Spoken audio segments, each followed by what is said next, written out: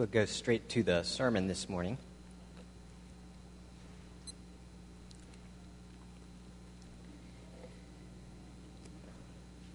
It was near the end of the Second World War when a plane carrying 24 members of the U.S. military crashed into the remotest jungle of Papua New Guinea during a reconnaissance excursion.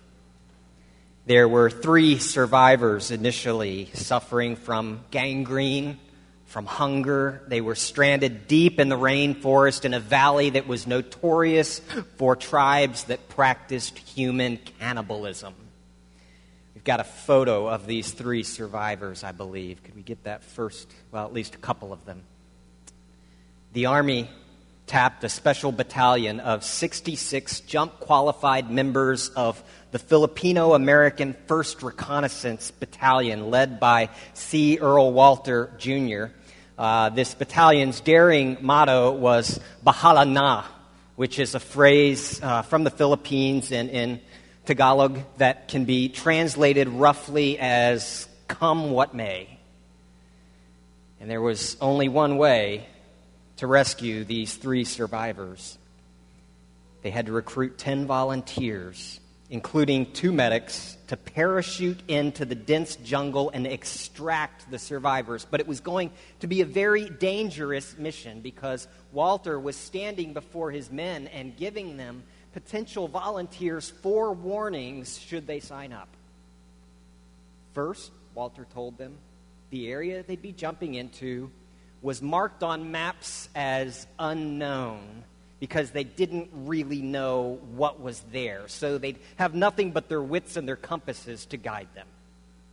Secondly, the jungle was so thick that it would be what Walter called the worst possible drop zone. In other words, if you don't get skewered by a tree on the way down and aren't tangled up, you might be gnarled as you collapse and roll down a hillside into a river. It was not an easy place to land. Thirdly, if they survived the jumps and could find their way around, their band would probably confront the very good possibility that natives would prove to be hostile. They might want to eat you. But Walter saved the worst for last. No one had a plan, even a rough plan, as to how, once they located the survivors, they would actually get out. Because parachutes only go one direction. They go down into the hole. They don't get you climbed back out of the hole. They can drop you on an island. They can't get you off the island. And so from the middle of New Guinea, they would have to hike 150 miles in one direction or another. And if they went to the north coast of New Guinea, they would go through some of the most inhospitable terrain on earth with crash survivors who might be hurt, might be unable to walk on their own. They might have to carry them, and to complicate matters, if they hiked north, they'd go through an area that was known for headhunters and cannibals. And if they instead hiked south, they'd pass right through the area of the jungles and swamps that were inhabited by 10,000 Japanese troops.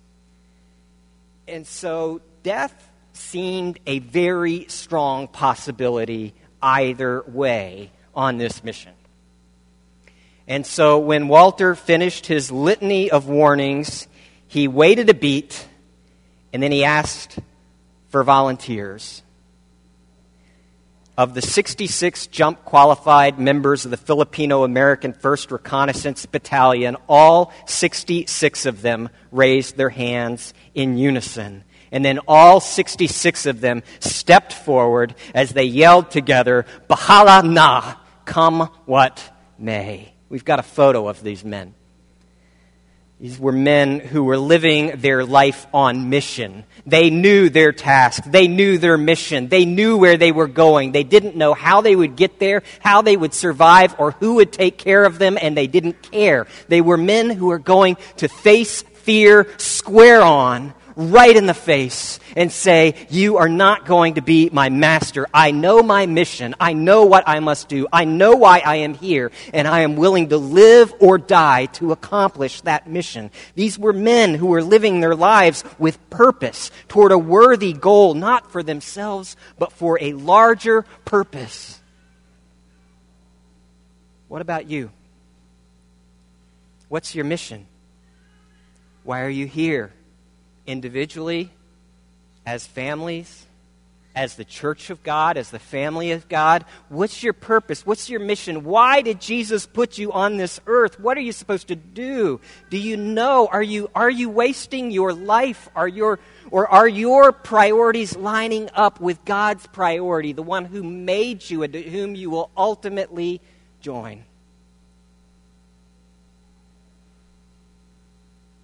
After his resurrection from the dead, before ascending to heaven, the Lord Jesus talked to his church. He gathered them together, and he gave them their marching orders. Why you're here, what your mission is, what's your raison d'etre, what's your purpose, why does the church exist, what are we here for, what is our mission? We're going to look at the very closing verses of the Gospel according to Matthew. In your pew Bible, it's page 1550. This is Matthew 28, verses 16 to 20. Hear the gospel of Christ.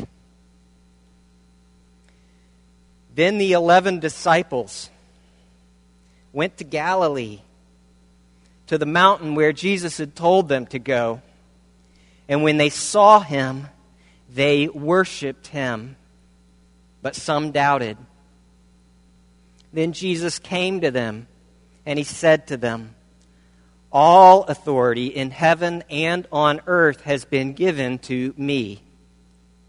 Therefore go and make disciples of all nations, baptizing them in the name of the Father and of the Son and of the Holy Spirit, and teaching them to obey everything I have commanded you. And surely I am with you always, to the very end of the age." We see here the mission mandate of Jesus, where Jesus says, you as the church have one product, one end goal. As an international institution, an organic organism that will spread throughout the planet, there is one product for you to produce. That product is disciples. He says, make disciples. In the Greek, it's the defining verb. Make disciples of all the nations, of all the goyim, of all the peoples of the earth. He's talking to a handful of Jewish guys and a handful of Jewish women and telling them, I want you to take everybody on the planet from every tribe and tongue and nation on every continent, and I want you to turn them all into Jesus followers, to make disciples of all the nations. That's the mission mandate of Jesus. I want you to make me some disciples. That means a lot of things. It means bringing people into the experience of saving grace. He says, baptizing them into the name of the Father and the Son and the Holy Spirit, baptizing them into the name of the Trinity, because that outwardly incorporates them into the spiritual family of God as sons or daughters of God, as brothers and sisters of their fellow Christians, as those whose sins are forgiven and their shame is covered. Jesus has carried your burden for you. Therefore, you have experienced his saving grace as he takes all of your guilt and all of your shame and all that's wrong about you, and he takes it and says, I don't want you handling that anymore. I'm going to shoulder that for you. Disciples are people who have experienced the saving grace of Jesus, and therefore they are baptized. Disciples are also people who are worshipers of Jesus. Did you notice that when the disciples encountered Jesus on the mountaintop, the risen Lord, that even though Jesus was fully human, they also understood that he was God in the flesh, and so they therefore worshiped him, even as some of them doubted.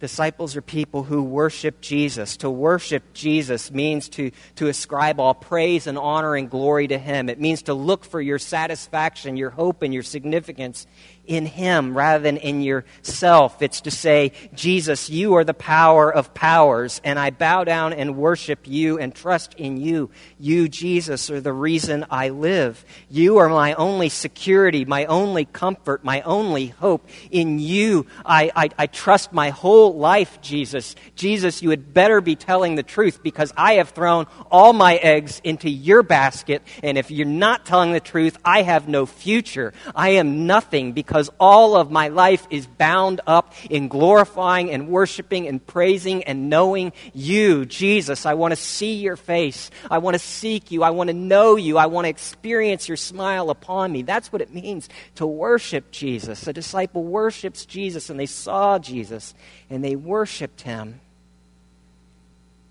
Mechtilde of Magdeburg, we've got it's not a photo of her because it's 13th century, so they didn't have, this is as close as you're going to get. This is Kodachrome of Mechtilde of Magdeburg, 1200s, female, German, Beguine. She calls us to a passionate pursuit of Jesus and an openness in experiencing the presence of Christ in her life. She says this, she says, I delight in loving him, that is Jesus. I delight in loving him who loves me. And I long to love him to the death, boundlessly love him without ceasing. Oh, be happy, my soul, for your life, Jesus, has died for love of you. Love him, she says, so fiercely that you could die for him. Thus you burn evermore without ever being extinguished as a living flame in the vast fire of high majesty. Make disciples. That's our mandate. People who experience the grace of Jesus and are therefore baptized. People who worship Jesus as disciples. People who also learn to obey Jesus. That's good. Thank you. People who learn to obey Jesus in every area of their lives. Jesus says, go and make disciples of all the nations, baptizing them into the Trinity's name and teaching them to what? Obey everything I have taught you. A follower of Jesus, a disciple, is someone who is increasingly willing to submit to God's grace, to trust God in daily circumstances, saying, Lord, I want to save myself in this, and I know that means disobeying you, so I'm going to trust you. I'm going to wait on you. I'm going to yield my life to you and let you tell me what's right and tell me what's wrong and tell me what to do. I'm going to let you tell me how to live my life. I'm going to let you tell me how to love my spouse. I'm going to let you tell me who to sleep with or who not to sleep with, or how to handle my money, or how to talk about and treat people who are poor. I'm going to let you rule my life. Lives lived in continual response to God's kindness, believing the gospel instead of yourself. Lives offered up to Christ for his use. That's a life of a disciple. When you get out of bed every morning and say, Jesus, I don't know what you've planned for me this day, but I am your charge. I am your soldier. I am reporting for duty. Come what may, I will follow you. Thank you, Lord Jesus. That's a life ready every day to do your Father's bidding. Every day ready to believe your Savior as your boss, as your king, and respond to his grace throughout your life. That's what it means to be a disciple. That's our mission mandate. Jesus is saying, I want you to make one product, disciples. That's Jesus' followers who experience my grace and worship me and then come and submit their lives increasingly to me, even though they're still sinners, to see the power of my grace changing them. And that's because of who Jesus is. And you realize Jesus, when he says all authority in heaven and on earth has been given to me, that means all authority from parenthood to dog catcher to emperor of the Empire of Rome. Every one of that, every bit of that is Jesus' personal authority that he then hands out in loan, so that he is the Lord of Lords. He is the King of Kings. Worthy is the Lamb who was slain, the disciples sing in Revelation 5. Worthy is the Lamb to receive power and wealth and wisdom and might and honor and glory and blessing. Jesus is the one before whom every knee will bow, Philippians chapter 2. He is the author of life in the book of Acts, in whom all things consist. And this Jesus, by his authority, is saying, church, I got one product for you. I want you to give me some Jesus followers. And I want everything you do and everything you say and every nickel you spend and every decision you make to be wrapped around this priority and to be furthering this goal. I want you to radically reorient how you do life, how you do family, how you do marriage, how you do parenting, how you do career, how you do finances. Because I want you to live your life on mission. It's why I put you here. I bought you for this very purpose, that you might declare the praises of him who called you out of darkness into his life. This doesn't mean adding mission onto an otherwise full life as one extra activity. It means being on mission wherever you are and be willing to go wherever God might call you. He says, go and make disciples of all nations. He says, I want you to cross every cultural barrier that humanity can give, because he's talking to a group of Jewish men and women exclusively and telling them that I want you to go to the Romans and to the Greeks and to the Scythians, and I want you to go to the Bithynians, and I want you to go to the Armenians, and I want you to go everywhere. Even though you're Jewish, even though they'll think you're weird and you'll be an outsider and you're not one of them, I want you to cross every one of those cultural lines that you can find in order to represent me, in order to bring the proclamation of Christ, of the love of Jesus, and the power to actually be transformed into a Jesus follower, a disciple. This international, multicultural, multi-ethnic crossing of barriers of wealth and class and gender and background, purposely reorienting our lives individually and collectively as the church for mission. And that means taking the initiative. Taking an initiative to represent Jesus. It means doing church in a way that's fundamentally at odds with what American culture says church ought to be. The way American culture does church is it says church is basically a set of programs, kind of a smorgasbord or like a salad bar, only it's more like a nice food bar, like Whole Foods food bar. And you give some money and attend in order to benefit from these various, entrees and whatnot on the food bar. But you fundamentally are a consumer, because American culture is a consumer culture. And the church is a consumer product, which you will use in order to get something. And if you feel like you are getting out of it what you want, the programs that you want, the amenities that you want, then you will continue to give and support it, because it's a consumer product, and you're going to keep going back to Schnucks if they've got, the best steaks or whatever it is, or the best value for your dollar. And Jesus is saying, I want you to repent completely, totally, fully, finally, and forever of any consumer thought where my church is concerned. You're on mission. You signed up for this when you were baptized into Christ. You signed up for this when you said, Jesus is my Savior. And I want you to live life not using the church to meet your own consumer demands, but sacrificing your consumer demands for the sake of the church and its mission. How much can you give? Ask not what the church can do for you. Ask what you can do for the bride of Jesus. Purposefully sacrificing yourself for the bride, just as Jesus sacrificed himself for her, because that is his mission on earth, to sacrifice for the sake of those who don't yet know his grace, that they might be liberated from their bondage to death and might enter into the freedom of the life of Jesus. That's living in mission. It means to be a church, a community of love, not just for ourselves, but for our friends and neighbors and associates who don't yet know the grace of Christ. He says, these are your marching orders. Go and make disciples. Self-identifying as a Christian, as a means to bring the welcome of Jesus to others. It means applying the gospel in your daily life and applying it in such a way that you verbally process that application of the gospel, such that friends and neighbors and associates can hear you living out and working out the gospel's implications in your life. So, some of the best opportunities, get practical here, some of the best opportunities for actually living your life on mission and representing Jesus to those who don't yet know his grace come when the fallenness of this life erupts the most profoundly, even on a day-to-day basis, even the little things. For example, when you're wronged, let's say in your office or in your workplace, you are slighted. Somebody says something, somebody overlooks you, somebody hurts your feelings, and or maybe it's in your neighborhood, somebody accidentally drives over your precious azaleas that you spent all spring watering, and you could process it with them. Say, I really love those azaleas, and it's going to cost me something to actually get those looking good again. Or, you actually did really hurt my feelings when you said that in the office. But, Jesus has forgiven me a whole lot bigger stuff than that. So don't worry about it. Now, what did you just do in your workplace or over your backyard fence? You just acknowledged this other person.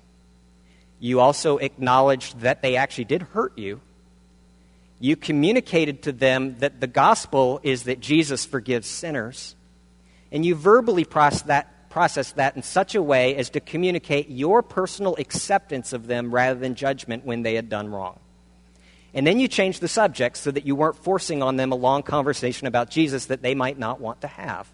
If the Holy Spirit's working in them, they're going to come back and say, what you were saying about Jesus forgiving you bigger stuff, what's that about? And if the Holy Spirit's not working, they won't. And don't force it on them. But, when you're wronged, you have the opportunity to represent Christ in a way that is completely non-threatening, but welcoming to all. Sometimes, though, it's not you that's been wronged. Sometimes you're going to be wrong. I'm going to be wrong. When I blow up at the office, it doesn't happen often, but it has happened.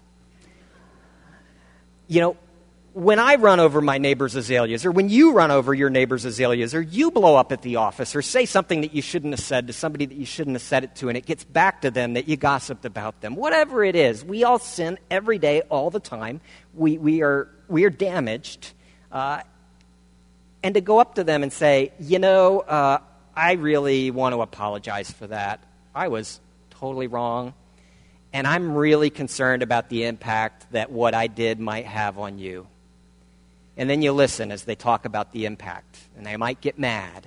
Okay, might be really hurt, but you listen. And you say, wow, I am really sorry about that. I'm a Christian. And when I tell people I believe in Jesus, it's because I really am a big sinner who needs a Savior. And I'm so thankful that you put up with me. Thank you for putting up with me. Can I grab you some coffee? Okay, what just happened? What just happened is that you did what you needed to do anyway, which is ask their forgiveness because you sinned against them. And yet you also just shared the good news about Jesus, that he forgives sinners, and that you've experienced that. And then you change the subject so that you're not forcing on them a conversation they may not want to have. If the Holy Spirit's working, they'll be back.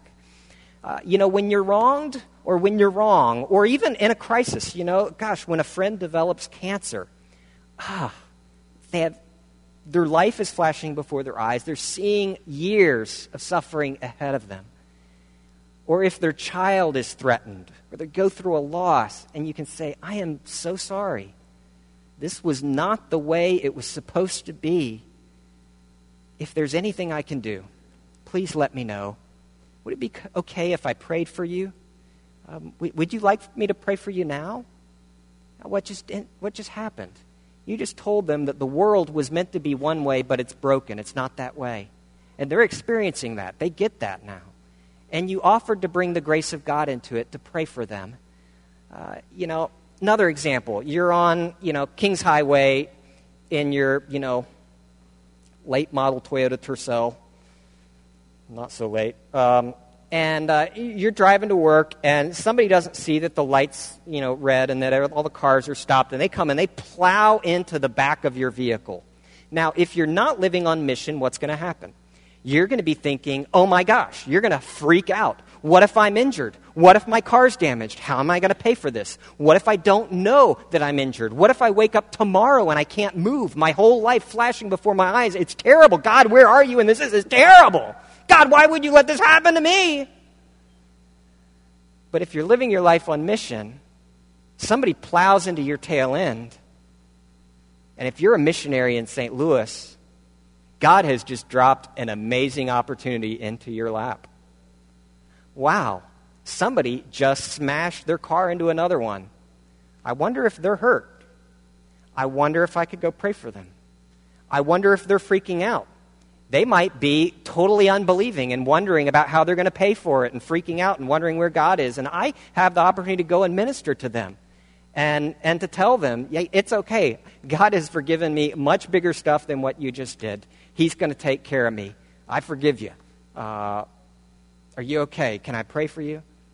You know, that's life on mission. In the midst of the daily brokenness, just publicly being a Christian and processing the normal suffering of life in light of the good news of Jesus and being available to talk or to pray as people want to. It's not forcing anything on anyone, but you can't ask for more than this. This is living your life on mission. Now, why is that so difficult? Living your life on mission is so difficult for a number of reasons. One is that we are easily distracted. We easily get so focused on the details of our lives that we just fail to see the people that God has put around us, people who are objects of His love. You know, I remember one kid graduated from Harvard, and a couple months later he was working at the McDonald's in Cambridge. And somebody asked him, like, what are you doing here? I'm so sorry. You got a degree. You got a master's degree from Harvard. You're not expecting to be working fast food. And he was like, no, this is great. I've got one Muslim coworker, one Hindu coworker, a couple coworkers who are atheists, one who doesn't know where he is, and another from Central America who's a Christian and a brother in Jesus. And I got the whole world here, and I get to represent Christ alongside them, not being above them, but being right there in the trenches with them. I get to be a Christian with them, and to show them what it looks like to be on mission for Jesus. We get distracted. We also get afraid. You know, in the U.S., it's typically that we're afraid of introducing awkwardness into relationships, afraid that people might think we're less intelligent if we name Jesus. And some of you are very highly educated and in contexts where there are people who will think you're kind of crazy or a nut if you name Jesus. And so we're afraid. But, you know, these early Christians, they were afraid of a lot more than that. They were being kicked out of their families for denying the household gods, or for, being kicked out of their synagogues for not really being Jewish enough because they followed Jesus. These were people who were losing careers, some of them losing lives, losing their liberty, being excluded from all of life, some of them even tortured or executed. They were probably facing some fear as well. We get afraid. We also get overwhelmed. You know, some of you are very idealistic.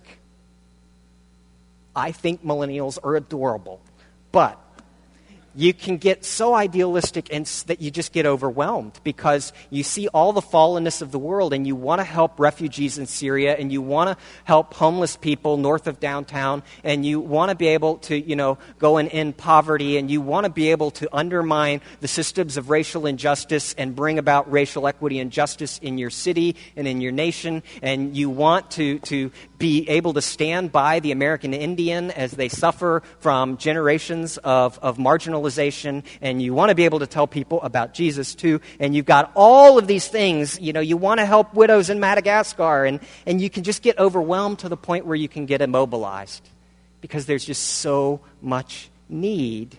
And this is where it's helpful to point out that in this passage, Jesus is not just talking to the individual Christian saying, Cindy G, I want you to go and make disciples of everyone on the planet. You've got 30 years, get started. Like, no. He's talking to his whole church here.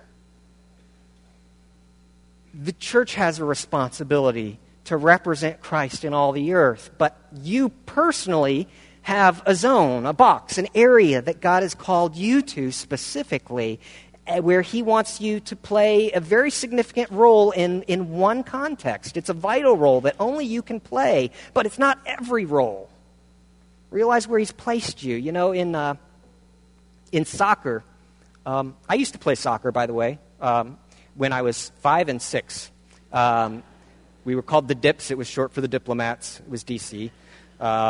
But in soccer, I was right fullback. I was not good at it. I was short, though. That helped. In soccer, when a goalie has his penalty box. The penalty box, sometimes he just calls it the box or even my box. It's a 18 by 18 yard area that's marked off with a thick white chalk line right in front of each goal on the soccer field on either end. And most goalies, they call it my box. And that sounds kind of arrogant in a way, but it's really not, because they're understanding that within that box, within the penalty box, the goalie has an amazing privilege and even superpower that no one else on his team has. Within the box, what is the goalie's superpower? He gets to use his hands. No one gets to use his hands, but he has a huge responsibility because he is the last line of defense. Within his box, he is supposed to make sure that not one soccer ball gets through his box, that no one scores a goal against his team. Good goalies have a certain attitude toward their box. When they talk about their goalie box, their penalty box, they say things like, "This is my box." No, "This is my house, and I take care of business in my house."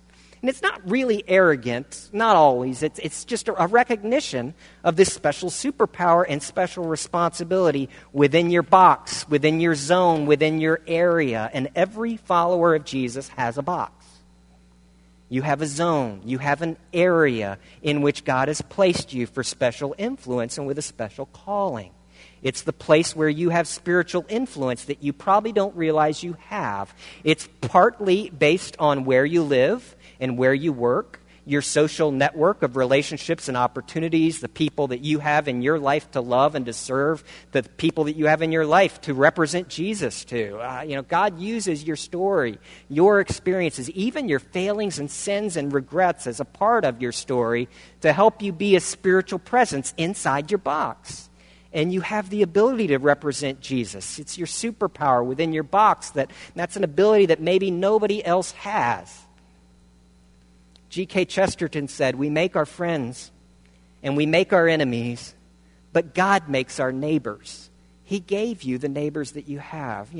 Get to know them. Invite them over for dinner. Be friends to them. Be present in their life and process your life in their presence as a Christian in light of the gospel. Get as involved in their lives as they want you. Tim Keller said that there are some needs that only you can see. And there are some hands that only you can hold. And there are some people that only you can reach. It's hard, though, to be a Christian because we get overwhelmed, we get afraid, we get distracted. And ultimately, I think it's because we own our mission in an unhealthy way when we think that we're alone. And it all depends on us. It can be very lonely when you're the only Christian in your department or in your workplace or in your building or on your block or in your circle of friends. So, how is it possible? How is it possible to do the impossible task, the mission mandate of Jesus? It's possible when you understand in this passage that it is not primarily the mission mandate of Jesus, but it is the missionary presence of Jesus that is promised. It is the ability, the power to do the impossible task. For Jesus says, "Surely I am with you to the very end of the age." And Jesus promises, not just for us as a church, but the promises applied to the Bible individually. He promises to be with you in your life, in your car, in your apartment, in your house, in your workplace, in your family, even that end of the family that really doesn't like you. He promises, "I am in you and I am with you and I will never leave you and I will never forsake you." This is an area where those of us who are Presbyterians, and I kind of am. I wasn't born this way. But, where Presbyterians can tend to be the most unbelieving of Jesus, when Jesus says, "I am with you, and I am right now in the room with you." And the hope of glory, the mystery, the hope of glory is Christ in you. That you have been united with Christ. And Christ is therefore in you. that you in 1 Corinthians 6 are a temple of the Holy Spirit, not just collectively, but individually. He says your body is a temple of the Holy Spirit. Look down at your chest. Look at your hands right now. Look at your feet. Look at your legs. Do you believe Jesus when he says, I am in there? I am inside here with you. You are always in my presence because I have made you my temple. Do you believe in the power of the Holy Spirit, or are we disobedient with our minds and unbelieving him when he says something that is hard for us to get our minds around? You can't see him, you can't feel him usually, but he's not mistaken. Do you expect him to be working in your heart? Do you expect him to be working through your heart in the hearts of others? Do you expect his presence? Do you claim his presence? You know, one church revitalization expert said of Presbyterians, he said, your kind of Christian tends to have little practical belief in the presence of the Spirit of Jesus in your lives. And it makes us timid. Without the missionary presence of Jesus, we'll never have the power to take up the mission mandate of Jesus. When Jesus says, I'm right there with you, Christ in us, it was always the case. Even in Psalm 41 in the Old Testament, you have set me in your presence, O Lord, forever. Psalm 139, the psalmist asks, where shall I go from your spirit? Where can I flee from your presence? The answer is nowhere. Psalm 23, in the darkest moments of your life, yea, though I walk through the valley of the shadow of death, I will not fear because Jesus is with me. Thou, Lord God, Yahweh, you are with me right here, right now. I will not fear. I will not be intimidated. I will not cower. Jesus said in John 15, I'm the vine and you're my branches. You're an outgrowth of Jesus, and whoever abides in me and I in him, he it is that bears much fruit. Not just you abiding in Jesus, but Jesus is abiding in you right now. Jesus said in John 14, if anyone loves me, he'll keep my word, and my Father will love him, and the promise, we will come to him and make our home with him. Revelation 3:20, Jesus speaking to Christians, speaking to the church, saying, behold, I stand at the door and knock. If anyone hears my voice and opens the door, I'll come into him and eat with him and he with me. Jesus in Hebrews 13 says, I will never leave you or forsake you. Here Jesus says, I am giving you an impossible task, the mission mandate of Jesus to make disciples. And it's costly and it's hard. It's impossible.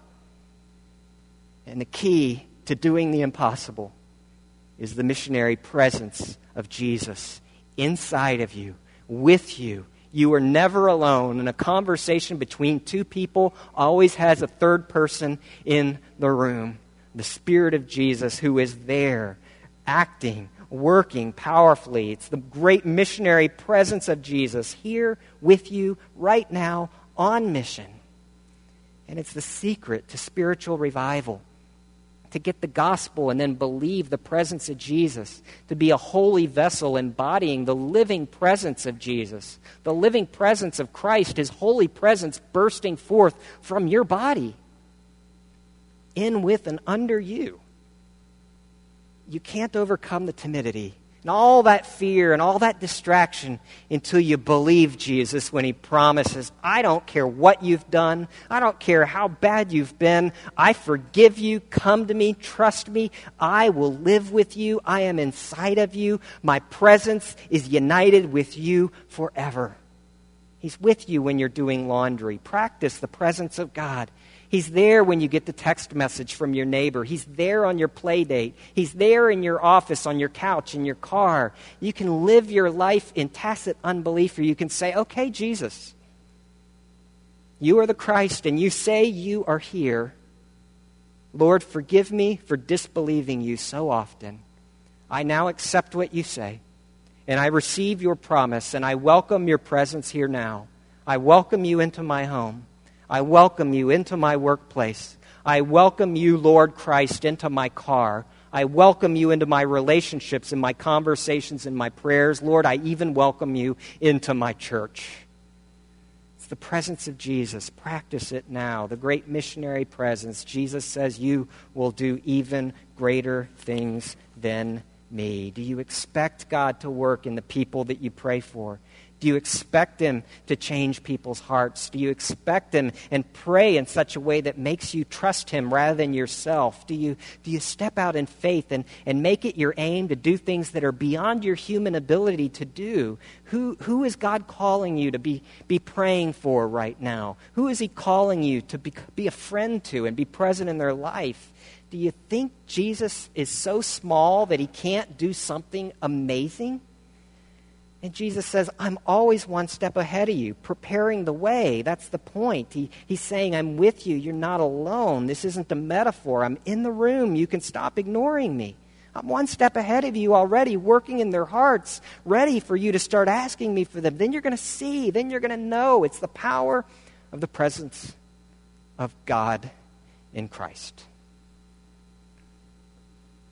In her book, The God Who Hung on the Cross, journalist Ellen Vaughn tells a gripping story of how the gospel came to a small village in Cambodia. It was September of 1999 when Pastor Tuy Sang traveled to Kampong Thom province in northern Cambodia.